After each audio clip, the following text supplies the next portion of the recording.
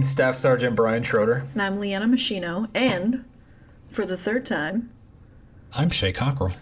Yay, Shay is our most consistent speaker. Yeah. Don't know if that's a good thing or a bad Subject thing. matter expert. It's a good SME. thing. It's a good thing. We have you It back is. because you're so full of knowledge and great things to offer everybody. Yes. Sure. Especially for tax season, which is coming up. April 15th is the It's the deadline. actual deadline. So, Correct? so Shay, you are a CPA. Again, kind of walk us through what that means. Yeah.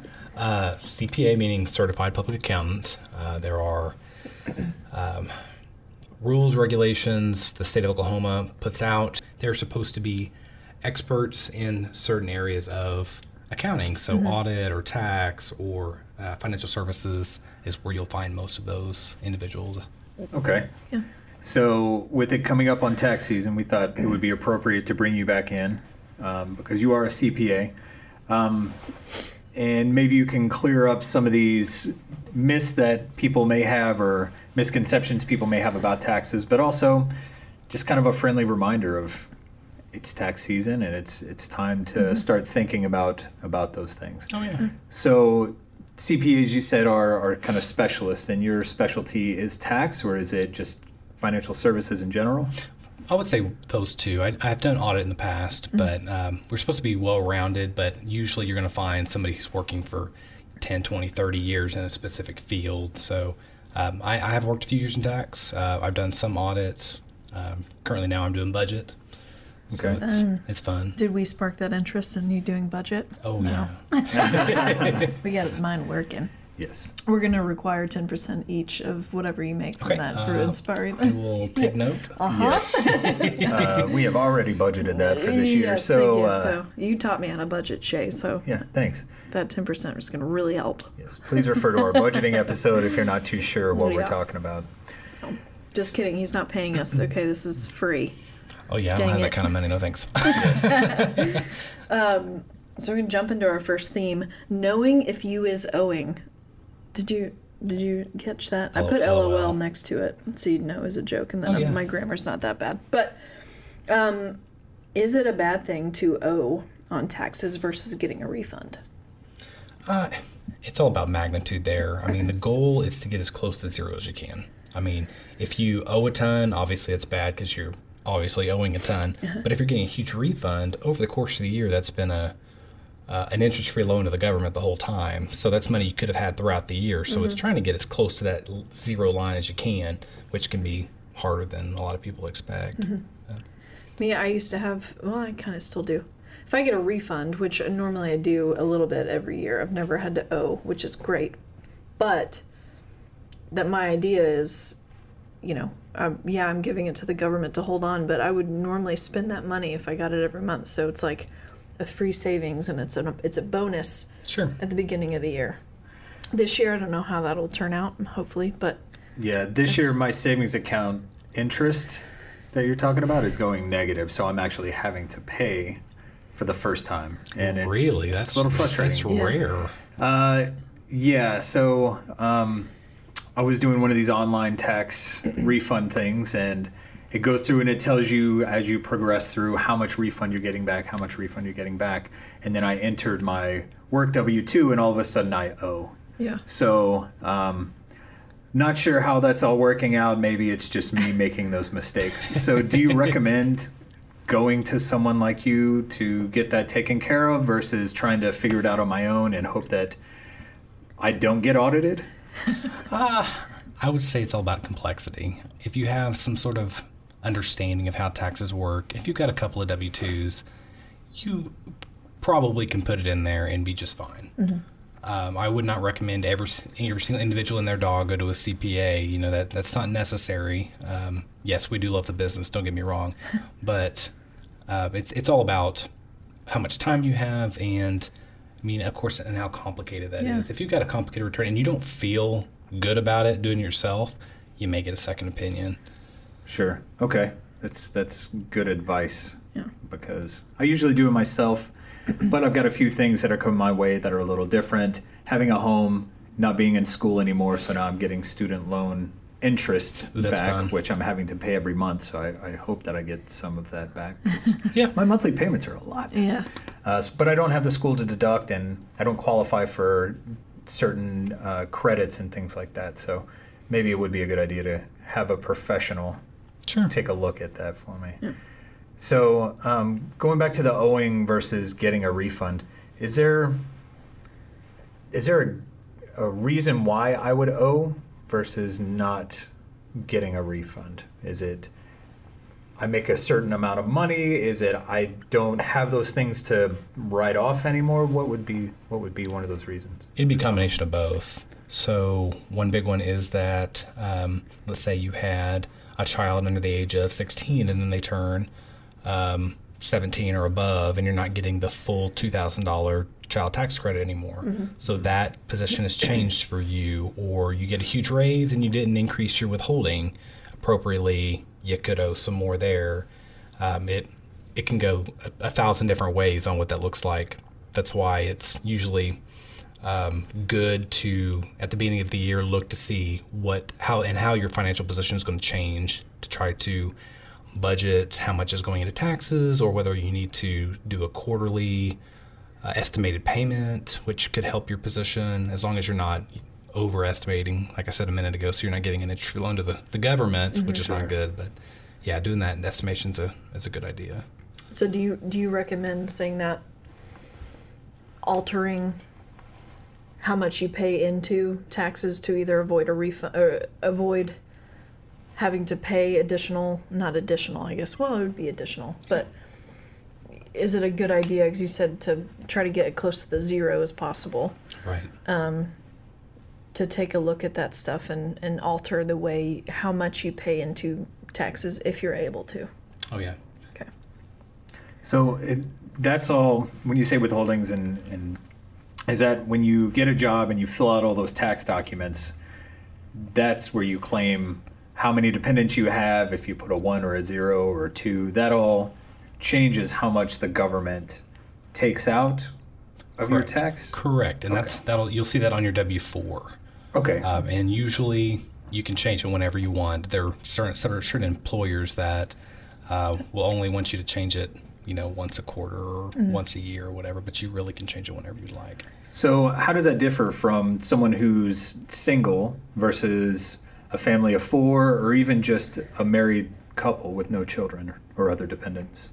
Is there one way that would benefit you more than another? Not necessarily. Speaking specifically for the Fed side, because the state side's a whole different animal. But on the Fed side, when you fill out your W-4, the IRS takes into account, based on the tables that's pulling out of your paycheck every pay period, how many dependents you have, factoring in things like the child tax credit and some other expenses you could possibly have. They're running those numbers behind the scenes to help you and get as close as they can to zero. Of course, it's not going to be 100% accurate because not everybody's making the same amount of money. Right. So it should be somewhat close. So as a single person, what's the max you can, a 1 or 2? How high can you go? Oh, yeah. So the more dependents you have, the less is being taken out. So let's say Each month or each pay paycheck. period, right? Yeah. So at the end of the pay period, on your W-4, you had filed single and 0, which is based on the withholdings, the most amount on the table that can be taken out. Now, if you follow the W-4 down some more, you can request additional amounts by percentage, by dollar value to be taken out of your paycheck every time. So let's say, for example, you're making $40,000 a year at your current job, so you file that W-4, but on the side, you're going to get a 1099 for $20,000 doing whatever. And on a 1099, they're not taking out taxes for you like they are at a place of employment or you're a W-2 employee. So you're going to have to pay in additional. So you can use your W-4 with your W-2 employer as a vehicle to take out additional from that paycheck to compensate if you'd like. Okay, that makes sense. So the less that I have taken out when I get my paycheck, the more I'm going to have to pay at the end of the year? Correct. Okay. So it really just depends on if I want that money up front or if I get it if I want it to balance at the end of the year. Right, and you got to be careful because there's certain percentages. If you don't pay enough in going into the end of the year, you're going to have a penalty for underpayment. So you got to be careful how much you're doing. And the tax withholding tables they'll usually do you good, and they'll help you if you're doing it correctly. Let's say you have one child and you're single and you file single in one, right? You're usually going to be okay, and you're not going to underpay. Okay. So the tax withholding tables, I can get that IRS.gov, or is there? Yeah, you can do that. Usually you don't have to look at the table specifically. That's usually behind the scenes accounting type stuff. Okay. So on the W-4, if you file single in one, the accountants behind the HR veil, if you will know what to do with that. Good, because that's way above my mathing level. Yeah. I feel like that's me sometimes too. Yeah. So I assume on that you'd recommend budgeting in case you have to pay Oh yeah. by April. Right. And you have to pay by April 15th, the deadline, no matter if you filed an extension or not. And we can get into that in a bit, but yes. Okay. The quick answer is yes. okay. Cool. I mean, not cool. I want all the money. Yeah, I do too, but also it's nice to drive on roads that I was are going to say, smooth. taxes, and I'm going to hop on a soapbox here, but yeah, people vent about taxes and I have to pay the taxes and everything. And it's like, okay, educate yourself on what taxes do for your community. But And at a very baseline level, you don't get thrown in jail if you pay your taxes too. That's see, very there you go. important. That's another one. Yeah. Because yeah. it's It's you. true. It's like, complain about it all you want. You still have to do it, and taxes go towards something. That's true. So make yourself feel better. Look up what it is, what your taxes are going toward. But Right. it's like, hey, there's a reason why we pay into this. It's not a bad thing. Right. It sucks to pay money, but that's just the way it is. Nobody wants to, but at the same time, it goes to help you in your everyday life and Yes. things that you don't even realize. Yeah, and the kids, education. Yeah. There's a lot of stuff out there. Yeah. So I'll hop off now, but that's educate yourselves on where taxes go, and it's not just throwing money out to the wind and there Yes. it goes. No, it's not what's happening. So And we'll provide some very general links that Yeah. are that will guide you to the state and federal taxes and where those monies are being spent, so you can look for yourself and educate yourself. Yep. So I'm gonna jump into deadlines, filing early versus filing February or April 15th. I Sure. assume you can April file 15th, on the yeah. 15th. Yeah. Oh yeah, you can. So file early versus late, middle of the road. Does it matter? Yes. Okay. So, or I would say early is better. If you have the money and can pay your taxes fully, do it. Can I get a discount if I pay early? That would be nice, but the IRS doesn't care. No. That would be a perk though, IRS. 10% off. Yeah. If you're listening. Yeah. So one of the things that people don't think about is somebody stealing your Social Security number and filing the tax return for you. Identity theft is a big deal. So filing early will prevent that from happening as great as it could if you're doing it later in the year, because the way the servers work is if you file your return early up front and then someone tries to do it again on your behalf, the IRS servers will reject it. So Okay. early is better in that way. But if you don't have the money, waiting until April 15th can be okay. You're still going to owe at that point, but it won't be as bad as going ahead and filing. When is it? Or not when going is filing. it payment due? Say I filed today and I find out I owe $300. When do I have to cut that check? You should do it there because it was technically due back December 31st at the end of the year, but you're not gonna feel that pressure until April 15th. Because Okay. after that, you're going to start getting even more compounded interest on top of that. My thought would be, hey, I filed in as soon as I got all my paperwork in line, and just say very end of January. Sure. Now I know I owe $300. I'm gonna have to figure something out between now and April to get that $300. Right. In my mind, I'd want to do it that way, just so I know, like, I for sure owe instead of waiting, and then it's like, it's due now. and I'm there like, oh crap, I didn't account for this. I was expecting a refund and I didn't get one or whatever. Yep. So, I mean, I assume is filing all electronic, or do people do on paper now, or both, or? Both. Okay. It's still allowed. However, if you are a practitioner, somebody who's doing a ton of people's taxes that are not your own, you are required to do electronic. I think it's 10 or more is the requirement. Okay. But for all of my clients, I do electronic anyway. Imagine it's easier. It's a lot easier The that way. computer can do some thinking. And you can save on stamps. Yeah. That's nice too. That too. Yeah. Can I save on the amount of money that I owe the IRS if I file electronically? Well, Saving let me give you a environment. phone number and you can give them a call. Okay. We're gonna say, listen to this episode. We have some ideas for you. Listen, I'm just trying to educate myself so that Yeah. I don't have Yeah. to pay any extra than what I already have to. Is the deadline the same deadline every single year? Does that ever change? By a few days, depending Okay. on if it's a filing day or not. I think last year was April 18th because Okay. it fell on a weekend.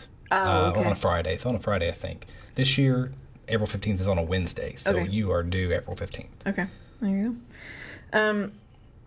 So extensions. How does filing? So I did one when I was deployed.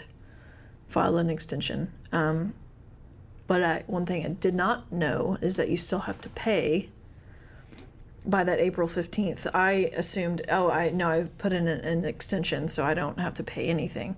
Although at that time I knew I would be getting something back. So how does that work?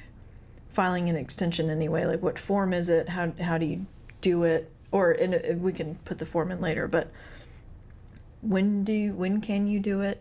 I mean, is it just I don't have my crap together and it's April? I'm behind. Extension. Can you do that or? Oh, yeah. So Okay. there was a lot of questions. Yeah, sorry to answer all of them in Answer- order. Right. And go. Yeah. And go. You can file an extension. I would recommend any time after February 1st. So Okay. if you know historically that you're not getting a K1 or a 1099 on time, you can file it at that point. And they like for you to estimate as best as you can what you're going to owe. And if you haven't already paid in that much, they want you to send in money. Because if anything after April 15th, you're going to owe interest on what you... But it's better to do that than to not file at all, because then you're going to get a penalty for failure to file. Yep. And that's a big one. You don't want to get that one. Okay. But you can still get a penalty for not paying even if you did file. Correct. Okay. It's failure to pay in enough Yeah. at that point. Okay. That's only after April 15th, though. You'll pay Yeah. interest if you owe anything, but if it's a small amount, it's not Not as that much as you big. think. I imagine that could add up, especially if you're 6 months after the fact. Right. Because an extension is only 6 months, right? Correct. Okay. So, Good to know. yeah. So you mentioned K1 and 1099. Those are obviously tax form numbers. What do they mean? How do I know if I need to wait before I'm filing to know if I'm going to be getting these types of forms? So if you, say for example, are an independent contractor and you haven't filed a W-4 with somebody you're working for, you're likely going to get 1099. And that form is due to you by January 31st. Does that actually always happen? Not really. Is it something that you get in the mail 2 weeks later? Possibly. It's due when it hits the mailbox. So sometimes things get lost, things go crazy, you never know. The K1s are if you own or are a member in an LLC, or you're a partner in or a shareholder in an S corporation. You're going to receive a K1 based on their earnings or their losses, and you need to file that with your own personal return because it filters in as a Schedule E, page 1 or page 2 type income. And those entities aren't required to file their taxes until March 15th. So if you do the math here, March 15th, but your deadline's April 15th, are they going to get it to you in a month and have everything filed? So if you're one of those taxpayers that has 5, 10, 20 K1s, even if you did get them all on time, are you going to be able to get them all correctly in your own 1040 by the time the deadline occurs? May or may not. And for accuracy purposes, if you're feeling unsteady about it and you're not sure, file the extension based on projections of last year, pay in what you owe, or don't if you don't owe, and then do it right. It's good to know, and because you get all different kinds of forms, right? So when I was in school, you get one from the university that you're attending. Now I get one from whoever I owe money to The loan for my student servicer. loans. Right. Yep. I also got one, just purchased a house, so I got one from my lender that shows how much in tax I paid and things like that. You can also get them from your, like if you pay money into a health savings account, if you pay money into retirement funds, things like that, depending on what type of account it is, you'll get those back. So all of those forms that you receive, you have to put those on your taxes one way or another, correct? The majority of them, yeah. Sometimes a practitioner will know, hey, this is your giving statement to your local church this year, but you know you're not going to be itemizing, so there's really no need to have that form. It's not needed to go on the tax return because you know you're taking the standard deduction, so it's not needed. Right. For TSP or 401k on the W-2, is that already reflected, or do you submit something separate? So line 1 should already reflect your after deducted taxable amount. Okay. That, because I never, and it shows retirement plan and it's checked, but I'm like, okay, but where's the number? Where does it reflect like what I put into it? So that's it's good to know actually- that's already calculated in that Right. total. And it's usually, I can't remember if it's box 12 or box 14, these changes from 1099s to W-2s. But usually, I think it's either code D or double D that reflects the amount put in to the retirement account. Okay. The other one is health insurance that they've paid on your behalf. Yeah. Okay. So, Okay. Cool. Good stuff. Speaking of health insurance, I keep getting these forms every year, well, for the past couple of years, saying that I am covered under the Affordable Care Act, or I am able to show that I have health insurance. I can prove that. Do I need that? Is it required tax, or is it just something I can just throw in my recycle bin? Is it the 1095 dealie? Is that what you're meaning? Yes, Okay. 1095. if I always wonder what that was. if you are a normal individual that has Blue Cross Blue Shields, it's not going to be needed because that penalty has been phased out. You're not going to have a penalty for not having health insurance. However, there are some cases, if in prior years you had the Affordable Care Act type insurance, so Obamacare itself, I believe there are certain credits that roll over. You've got to be cognizant of that if you have that. But the big thing people are concerned about are whether you have a penalty for not having health insurance, and that's not the case, which will help a lot of people. That's, of course, debatable on the economy whether that's a good thing or not. Sure. But Does that mean? Well, no. I guess you only qualify for an HSA, a health savings account, if you have a high deductible plan. So you'd have to have health insurance. Is that not the case? no. So these are what usually people get confused. There's the HSA, and then there's the other one. I believe it's the MSA, medical. Anyway, one of them goes with a high deductible plan, and the other one you can get regardless of what health insurance you have. And for the HSA, you can, I believe the amount you can put in is $2,500, and that comes directly out of your paycheck, and it's a true above the line deduction. If you are using those proceeds to reimburse qualified medical expenses. Okay. And usually if you have an HSA, you know here are the lists that are qualified that's been given to you through, for example, for us is Feds, BFSA, Feds. That's the site you would go to see what is qualified and what is not. And you've really got to be careful because there's some parsing through stuff that may or may not be qualified. So if all that is, you said completely, and any money you put into an HSA is a tax write-off automatically, right? So how did you word that? If you use them for qualified medical expenses, Right. yes. So if you purchase or pay a doctor for a visit, that's essentially, and you take it out of your HSA, well, that's tax-free money. You're saving money by paying out of your HSA because you're not paying taxes on that money. So Right. really, you're actually saving. You won't see that saving until the next year, but whenever you file. Right. So let's say you have, this is the standard case of a Blue Cross or an ADA type insurance, and you have a copay. So if you're putting in $2,500 to your HSA and you pay, $30 of your copay using that HSA money, then that money will technically not be taxable. Well, it's taxable, but it's deductible above the line, so you're not being taxed on that amount. Interesting. Little percentage to save potentially if you utilize it correctly. Right. So depending what bracket you're in, it can really help you. Yeah.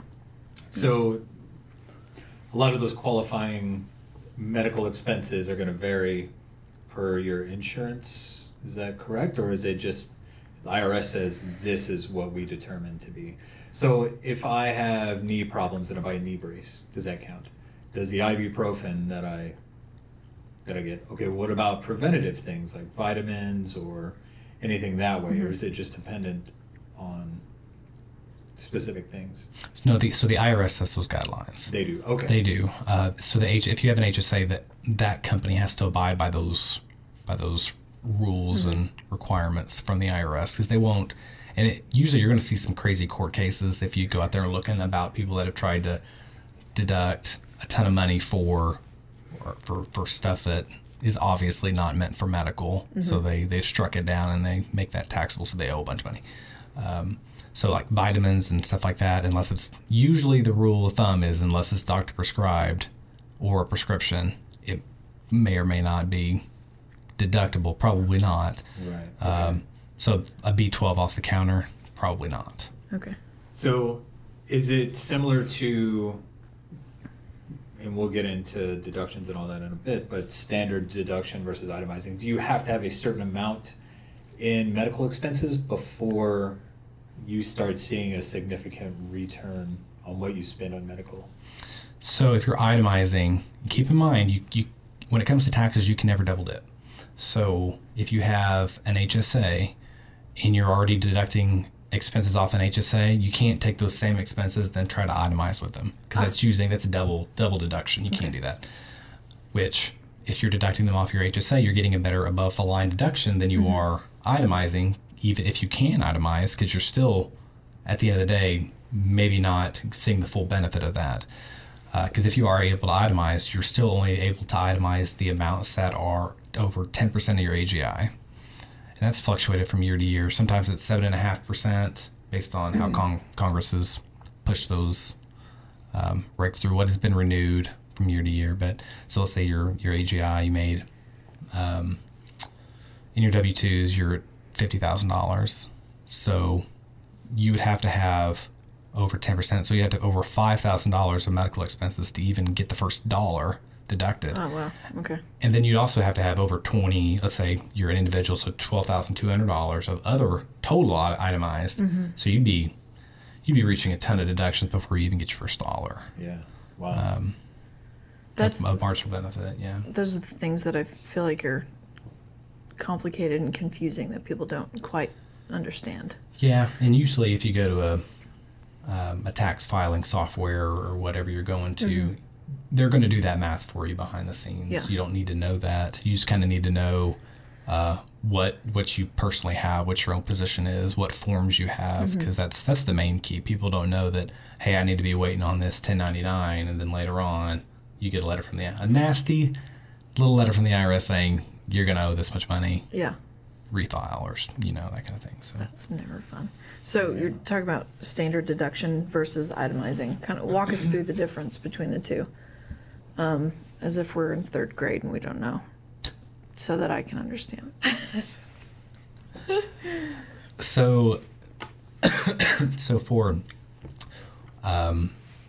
simplicity's sake, the IRS knows you've got certain expenses that are for living, for a host of things that essentially allow you to live. It can be debatable on what that is, but that standard deduction has been in the law for a long, long time. Food, water, shelter, my dog, my husband as well. Maybe some shoes. Maybe some shoes. All right. Well, that's nice. Yeah. Those are I have good an deductions. expensive dog. Me too. We are Great Yeah. Danes, so I feel Oh, that yeah. pain. So that standard deduction makes it easier on the taxpayer to not have to keep a bunch of receipts Yeah. for a host of things, right? So it's easier to just take the standard deduction than it would be to have all for auditability purposes, right? For an individual, that amount is $12,200 this year. For head of household, that's $18,350, and then married is double the individual, so $24,400. So to itemize, you need expenses or qualified things that count within that range, and that's above that dollar amount. So we're talking about charitable donations, state and local taxes, medical over 10% of AGI, and those are the big ones because the other ones have actually been phased out. So the miscellaneous over 2% of AGI I mentioned last time, so that got phased out. I don't see a lot of that, which is usually one of those things. If you don't see it a lot, you sometimes either forget or have to do some research on. Casualty losses, except for a natural disaster, have been thrown out. So the majority of people you're going to see, they're not going to be itemizing. And if you're one of those people that has a lot of that, I would hope that you can, like the HSA example, rephrase those deductions or move those into another vehicle to be able to take the deduction elsewhere. Okay. So, and they doubled that, what, 2 years ago? 3 years ago?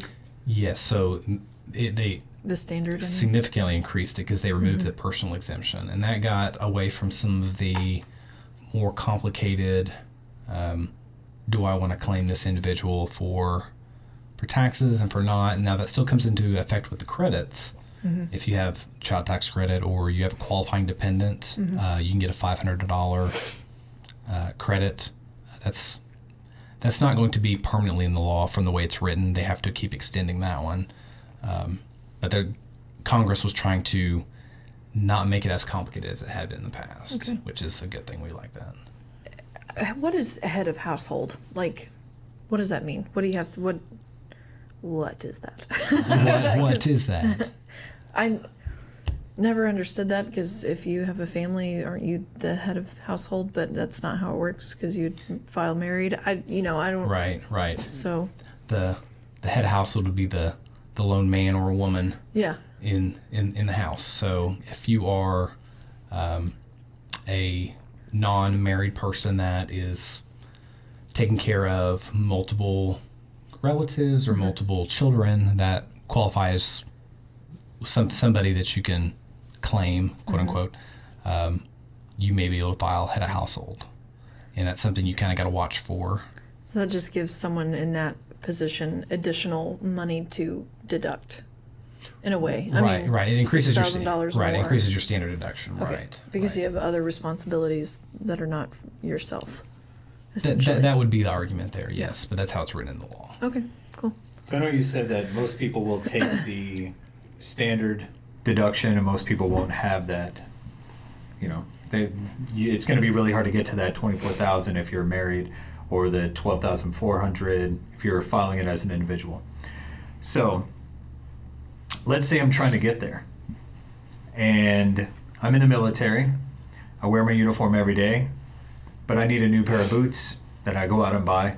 I also need a new uniform, so I go out and buy a new uniform, the socks, the t-shirt that are part of the uniform that I have to wear every day for my job. My spouse, let's say she's in the medical field, so she's got scrubs, she's got shoes that she has to wear, and she goes through a pair of sneakers maybe every quarter because she does so much walking around the hospital. She also has a stethoscope and different certifications that she has to do to keep up with her job. Are all of those qualifying expenses?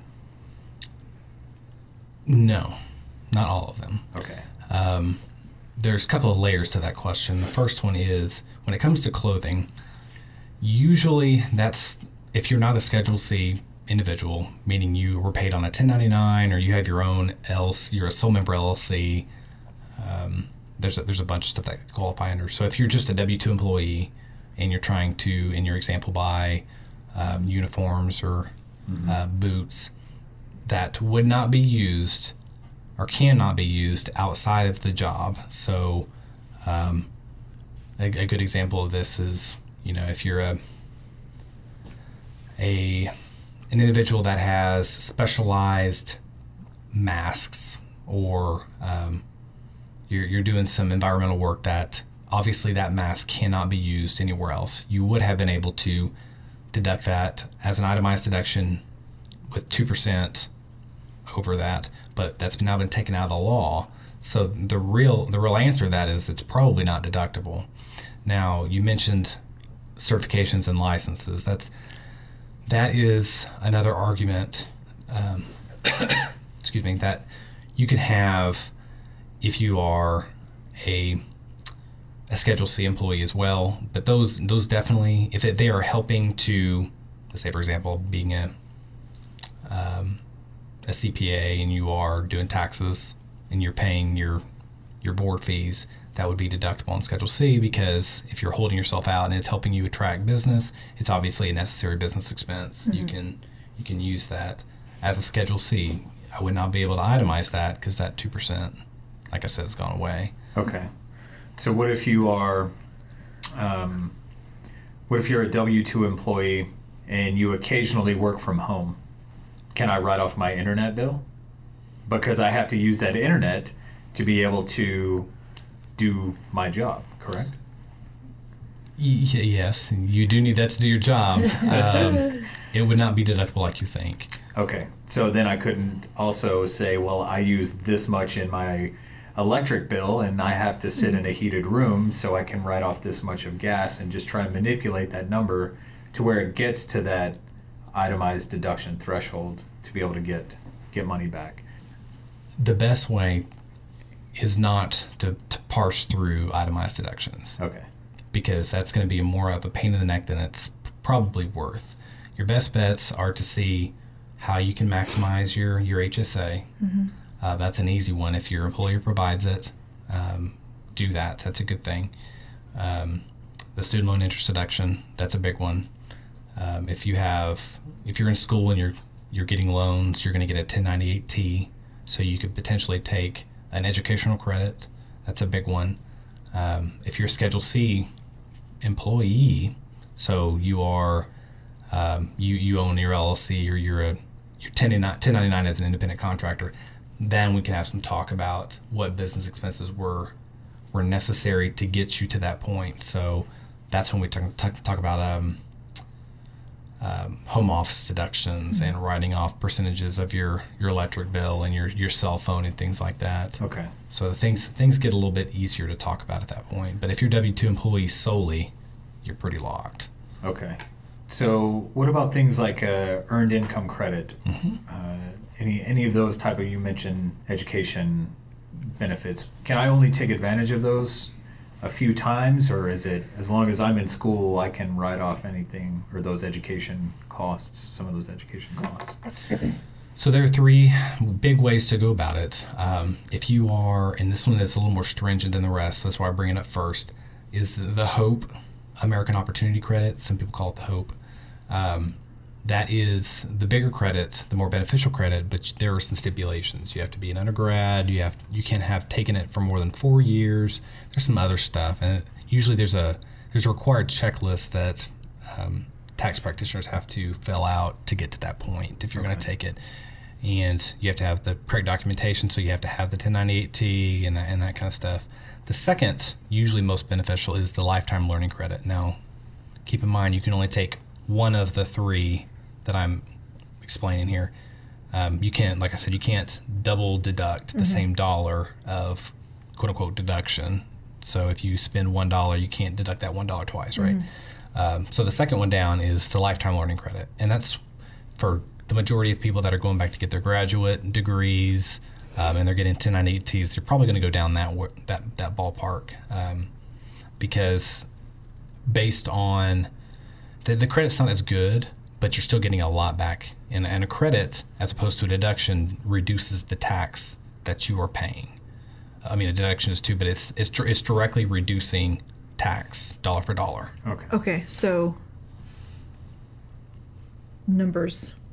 say how do I do this? Like, say it's $900 worth or whatever, and you get a credit of that you're supposed to pay, right? $900 plus whatever percentage over a certain amount in a bracket. And there's a $200 credit. That means you're only paying $700 of that. Am I thinking of that right? Or is there a way you can explain it to me that's involving some numbers on to explain the difference between credit and a deduction? Yeah, so... Okay. I'll let you do the math. So when we're talking about deductions and credits, I know we're getting off from the credit question a minute ago about educational things. We'll get back to we can come back to that. But I like to do big loops here. Big loops. Big old loops. So the three big categories are things called above the line deductions, below the line deductions, and then you have credits. And a lot of people get those confused. So like above the belt and below the belt? Oh yeah, appropriate, not appropriate. No, I'm kidding. So let's talk about credits first. Okay. Let's say you owe $1,000 in total tax, and then you get a credit for $500. You now only owe $500 in taxes. It directly reduces your tax required to be paid, so your liability. A deduction, let's look at it from the calculation of the tax first. So it's before the computation of tax. So let's say your adjusted gross income is, let's say, $100,000, and you have a $10,000 deduction. So now your taxable income has been reduced to $90,000, and then based on your bracket, you'll calculate the percentage based on that number. Okay. So credits are lowering the actual taxes you owe, and deduction is lowering your AGI, what your AGI looks like. Right. So it'll be a percentage of the tax that you owe. Right. Based on the bracket that you're in. Yeah. So above the line deductions, so splitting those away from credits, above the line is usually better than below the line, because above the line you're dealing with student loan interest deductions, HSA contributions, so that $2,500 amount. Below the line deductions will be your standard deduction and your itemized amounts. Okay. And usually they're more stringent, especially the itemized amounts. I know we've already talked about that, but 10% over AGI for medical and example and things like that. So. Okay. What are, I don't think I had that on this.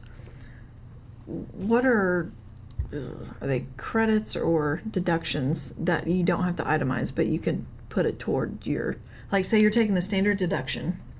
Are there things that you can include that do not require you to itemize?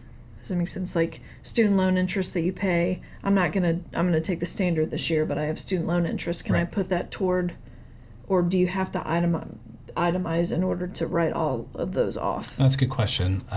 So when I'm talking about above the line deductions, those are the things that you do not need to itemize for. Okay. So student loan interest deduction, HSA is another big one. There's a few over the years that have changed in and out, and I don't want to bring those up without doing some additional research. But above the line, those type of deductions, you don't need to itemize. Okay. So it's usually a huge benefit that if you can get those and you qualify for those and you've spent money on those already, do those. In addition to your standard. Correct. Cool. Correct. So you could potentially have 30 grand. The standard's 24,000 whatever, or for married, right? And say both of you have student loan interest paid, other HSA, all that stuff, and you could actually deduct 30,000 instead of the standard. Like you're adding another 4,000. You could potentially. It's a little simplified, but yes. Okay. So student loan interest, that's another cap and threshold people are kind of surprised about. So let's say you and your spouse both have have student loans and they pay interest on them, and it turns out to be $5,000. Well, regardless of you being married or not married, the cap is $2,500. So if you pay $5,000 in student loan interest, you're only allowed to claim half of that $2,500 cap, which is kind of a bummer. But what if you file married but separate? No. Still can't. No, nope, Dang still it. can't. Looking for those loopholes. I know. That's why I wanted to have you on, just so you could identify the loopholes that we, the average person, can take advantage of. Welcome or back to my not get in TED Talk. trouble It's for. kind of a bust. I feel like it's a bust. Okay. That's okay. So really, just being the average American, you just have to be honest I on would your say, taxes, and I would that's how say you get that's the the loophole. best. Yeah. That's the best policy. Yeah. Okay. Plus, yes. that'll help you sleep better at night. Plus, you don't want to That's get true. audited. That's I true. imagine being audited is probably a nightmare. Yeah, So, it can be. yeah. It can be. Oh, thank you. So how long do you have to hold on to receipts and tax stuff like that in case you do get audited? So, I would say 10 years. Holy mackerel! 10? Really? Okay. I've heard That's a 7. long time. I didn't know if 10 is too much, but I think the requirement is 7. 7. Okay. I hold mine and all of my clients for 10. Not for the fact that if the requirement's not that long, but I know that clients could come back to me however long, and I'm required to furnish them with a return. That's another one of those requirements from the IRS as a practitioner, that if at any point in time I have to be able to furnish that to any clients. Okay, yeah, because I really can't go back and unshred my 2012 tax Yeah. documents. So Yeah, that's I'll hold on no bueno. to 7. Yeah. Or 7. I'll start in 2 years to do 10. Yeah. Also, as a federal employee working for the comptroller, we have a DoD FMR requirement to hold all documents for 10 years. So it's easier for me to think, just hold everything for 10 years. Yeah. Just 10. It's just be easier safe. to keep it across the board, so I don't have Yeah. to worry about It's it. an even number. That Yeah. makes sense. Easy. Makes 10 most years. sense. Yeah. That's right. I'm gonna jump into brackets. I think we touched Yeah. standard deduction. Is there anything else on standard deduction and itemizing that we may have missed that you think is important to point out? I don't think so. Okay. All right. Yeah. So tax brackets, how do they work? How do they work? So just like sales tax, everybody pays a certain percentage. Like for Oklahoma City, it's what, 8.25%, Whatever it is now, yeah. 8.5% sales tax. So when you pay taxes on your earned income, it's the same, right? Everybody pays 8%, 8.25%, depending on where you live. Is that correct? If only. That's what we call a flat tax. And no, we do not have a flat tax. We have a progressive tax. So, and this is kind of a misconception, a misnomer about how tax brackets work. So let's say you make, $35,000 a year, and your employer comes to you and magically tells you you're about to get a $20,000 pay increase. That'd be nice, right? Yeah. Please. Yeah. I'll So take it. I would also take that. So some people would think, okay, now all of my $50,000 or $55,000 of income is now going to be taxed at this new rate. So all of it's going to be at this, I think it's 22% is where we'd be at that point. And the answer would be no, only the marginal amount. And it's only the marginal amount after all of your deductions. So I guess the moral of the story here is, if you can make more money, do it. Don't worry about what bracket you're going to be in, because at the end of the day, you're going to pay taxes, but you're not going to be penalized and made to pay more taxes on all of your income because you make a few $1,000s more a year. Walk me through after the standard deductions have already been. What do you mean by that?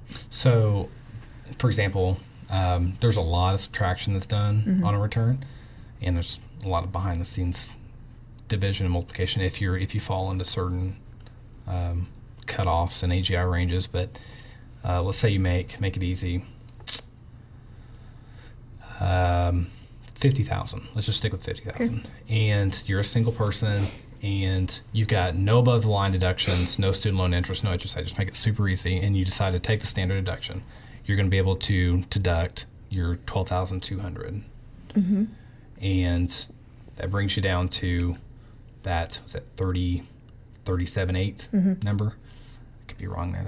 I'll check that. 37 and some change. That was that was a little over 37,000. quick math. Anyway, Yeah. 37 something, 37.8. Yeah. Your tax would be determined at that point. That would be your taxable income, not Okay. your $50,000 of not your salary, So you wouldn't want to base any of your budgeting, your projections, your tax liability based on your total amount. You need to factor in that standard deduction, or of course it gets more complicated when you're talking about above the line or below the line, other below the line deductions or other credits you've got. Okay. So when you can move some numbers around or put more toward TSP or HSA or whatever and get to a lower bracket, do you recommend trying to do that? Or does it not make a whole lot of difference?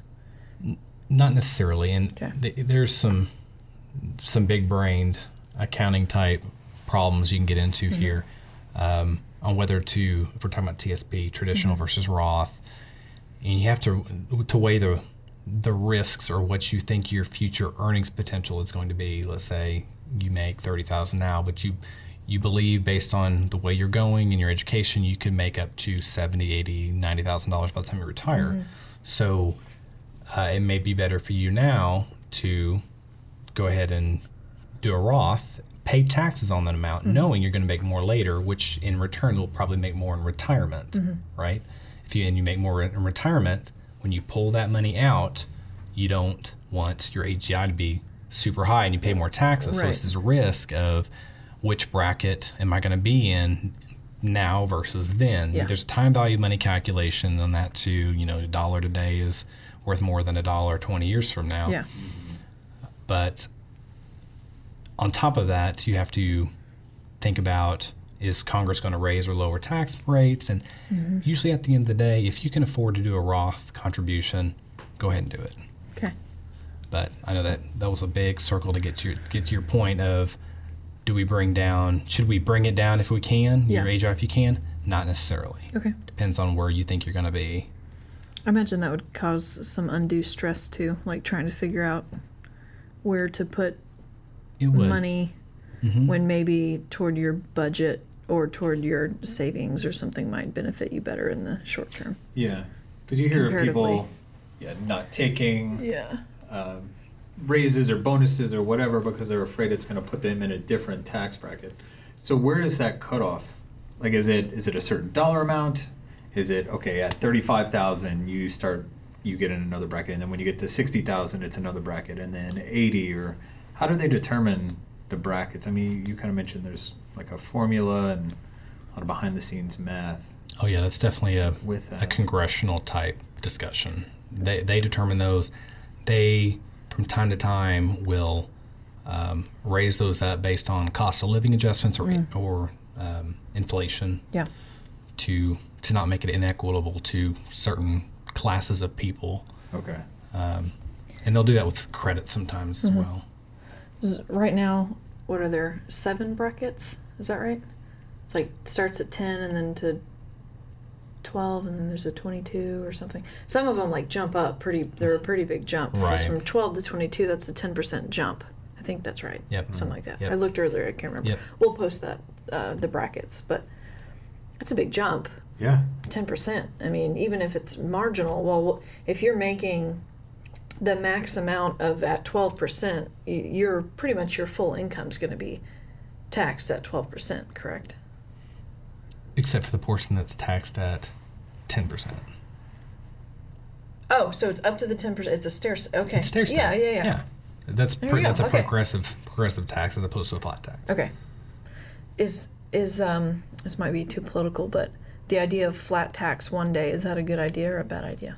It would depend on your beliefs of where the money should be taxed. Because if you have a flat tax, ultimately the individuals making less money will pay more in the end.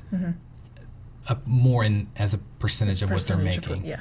So the argument for progressive tax that we currently have is, with the standard deduction that we currently have in place, that, if you make $10,000 a year and you're single, your standard deduction is going to be higher than that, so you're not going to pay taxes on that. But if you have a flat tax and you take away the standard deduction, you're going to owe whatever the rate is based on your 10%, Yeah. or your $10,000 in that example.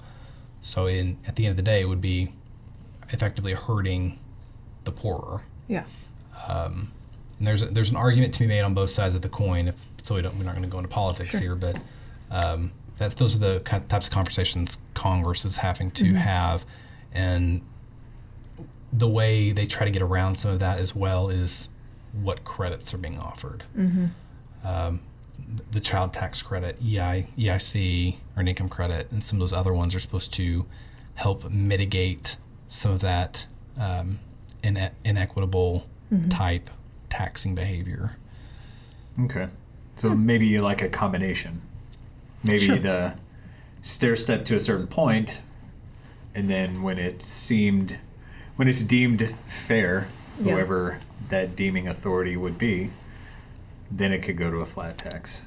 And they also talk about, and actually it does, a certain percentage it does flatten out. I think it's 35% right now. I could be wrong. That could be the old tax code. But it does flatten out after that 30-something percentage. Okay. But the way they also mitigate even more is by implementing phase-outs on certain credits and deductions. So if you make above a certain level of income, you can't take certain deductions or credits, or they're phased out, of course they're called phase-outs. But the more income, the fraction of what you can take on the full percentage of the credit is reduced. So does that kind of screw over people who make a good amount of money? It can. Well, I can't, hey, I make all this money, but I doubt they'd phase out child credit. But let's say they did, as an example. Let's say someone makes $200,000 a year, but they have 5 kids and they're a single parent. Well, they've got some to send to college and things like that. So they're not getting a credit that they used to get or whatever. That kind of is not fair, it could be, right? But the argument is in your example, I think the threshold's actually higher for the phase out than that. Okay. So let's make it outrageous. Let's make like this single parent with 5 is making $800,000 a year. Okay. Right? That's way over the phase out. But so the argument at that point would be, well, that person's making $800,000 a year. Yeah. They can pay their taxes. They're doing okay though. They're doing okay, right? Yeah, it's not dollar menu every night. True. Right. Very true. Yeah. But that does kind of help bring up, and I think even for the earned income credit, it's 40,000, like joint filing or something like that. I may be way off. I'm just throwing numbers out there like some mathematician or something. They've changed those all the time, and the behind the scenes calculations are a little more hairy to perform. So usually you let the computer do the work, and then you review the calculations to make sure those are right. Sure. So, but just for an example, Oh, yeah. right? Yeah. They would give that to a dual income that collectively makes $50,000 versus a single person who makes 45. The two people making less than that, one individual making, the two people may benefit from that credit more so than the individual. potentially. I don't know. Maybe I'm just making up things in my I head. haven't heard of that credit, so I'm very The earned income credit? yeah. It's one of didn't- those that is highly auditable, but if you do qualify for it, you're very much encouraged to take it because it's there for a good reason. If you're in that bracket and you're not, because it's meant for if you're making less money and you have dependents. The more dependents you have, the higher the credit is. So if you're making less money and you have more dependents, you should get more back. And the thing about EIC is it's partially refundable, meaning let's say you owe $0 in taxes. A lot of credits are partially refundable and non-refundable, meaning you get money back. EIC, with that refundable portion, if you owe $0 in taxes, you may be able to get a check cut back to you from the IRS. Ah. So it helps boost your income. Okay. And I know it's not just for people with dependents, because I was able to file. Right. It's just higher for those that do have more dependents, Okay. right? Okay. Yeah. Interesting. Yeah, that's good. Okay. So Good to know. I have a question. My husband is the sole proprietor, and he gets taxed out the wazoo. Why is that? Why, when you're self-employed, do you pay so much in taxes? Well, there's this thing called self-employment taxes. Explain that to me, because man, it sucks. Self-employment taxes, a lot. it's a lot. So Yeah. self-employment taxes, if you are a sole proprietor, mimics what the employer pays if you are a W-2 employee. So when you pay your own Social Security, your own side of the Social Security, Medicare, that kind of stuff, the employer has their duplicate portion as well. So self-employment taxes are there to essentially mimic that there's an argument whether or not that is inequitable to the sole proprietor or not. But at the end of the day, you're still paying your own Social Security in.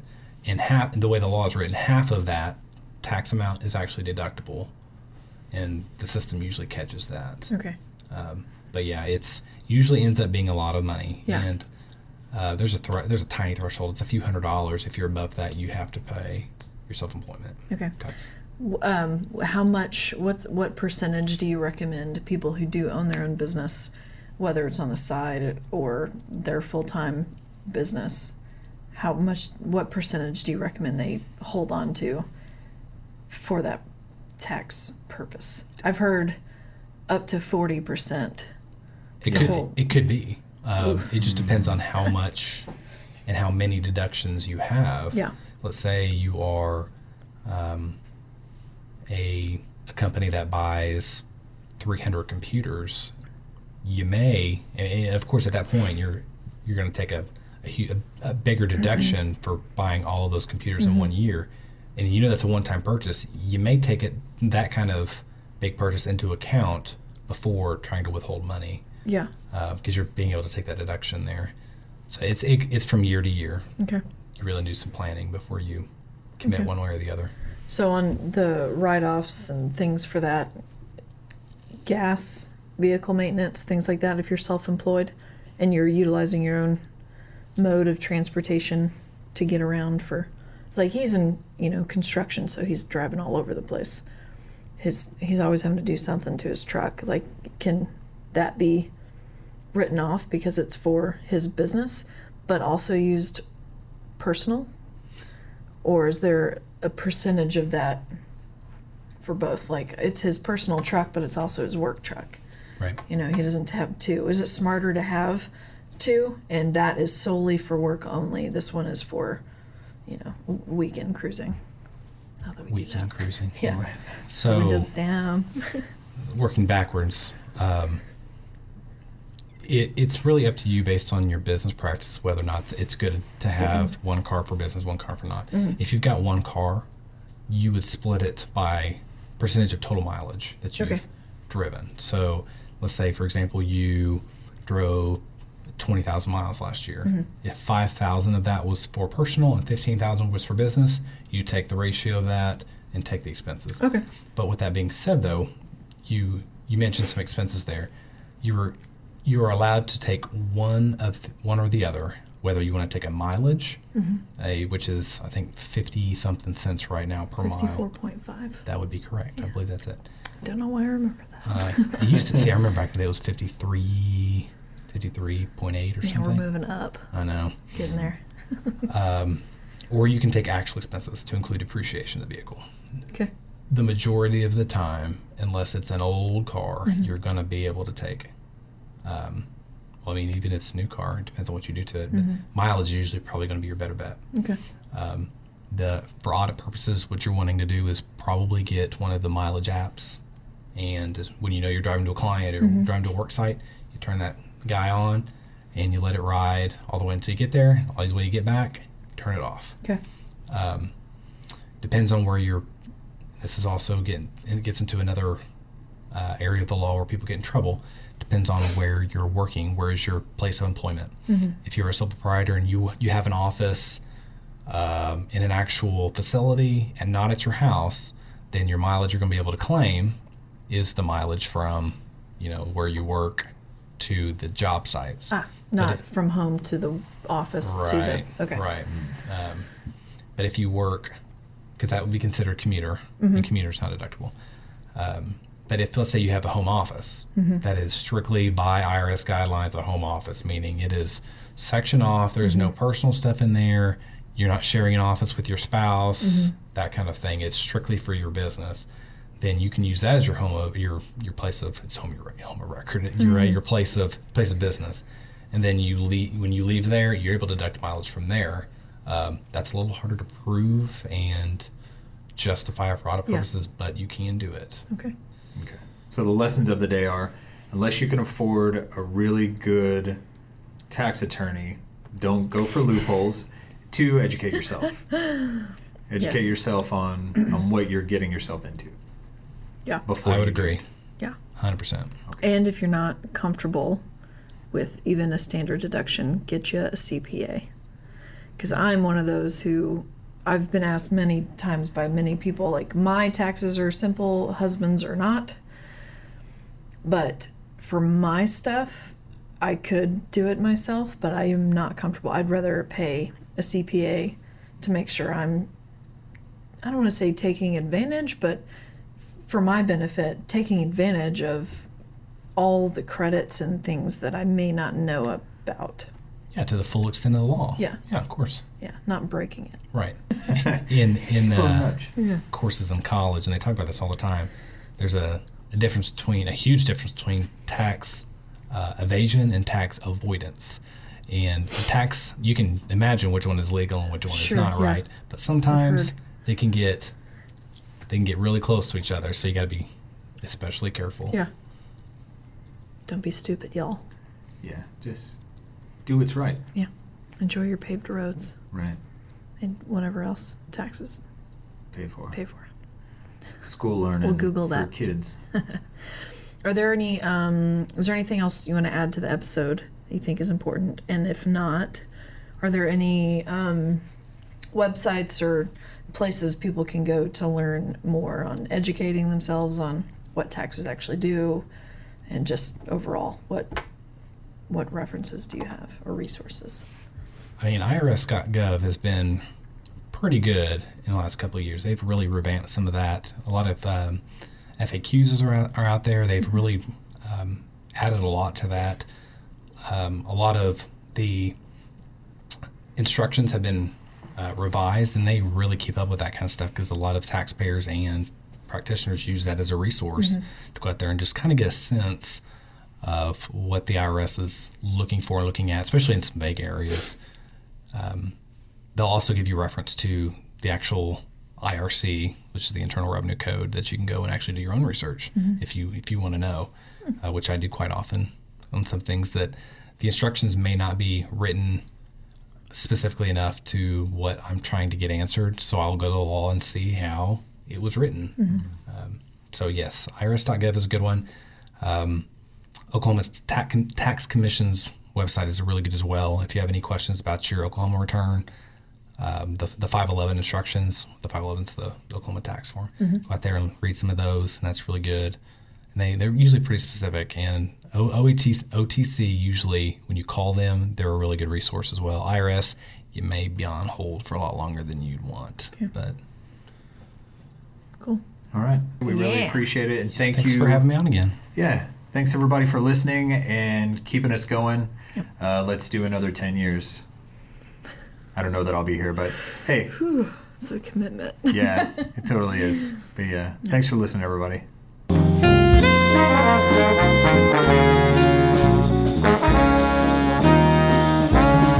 The OK Guard Show is produced by the Oklahoma National Guard Public Affairs Office. Any mention of products or brands does not imply endorsement. All guests on the show are volunteers in an effort to inform and educate members of the Oklahoma National Guard, their families, retirees, potential recruits, and the community.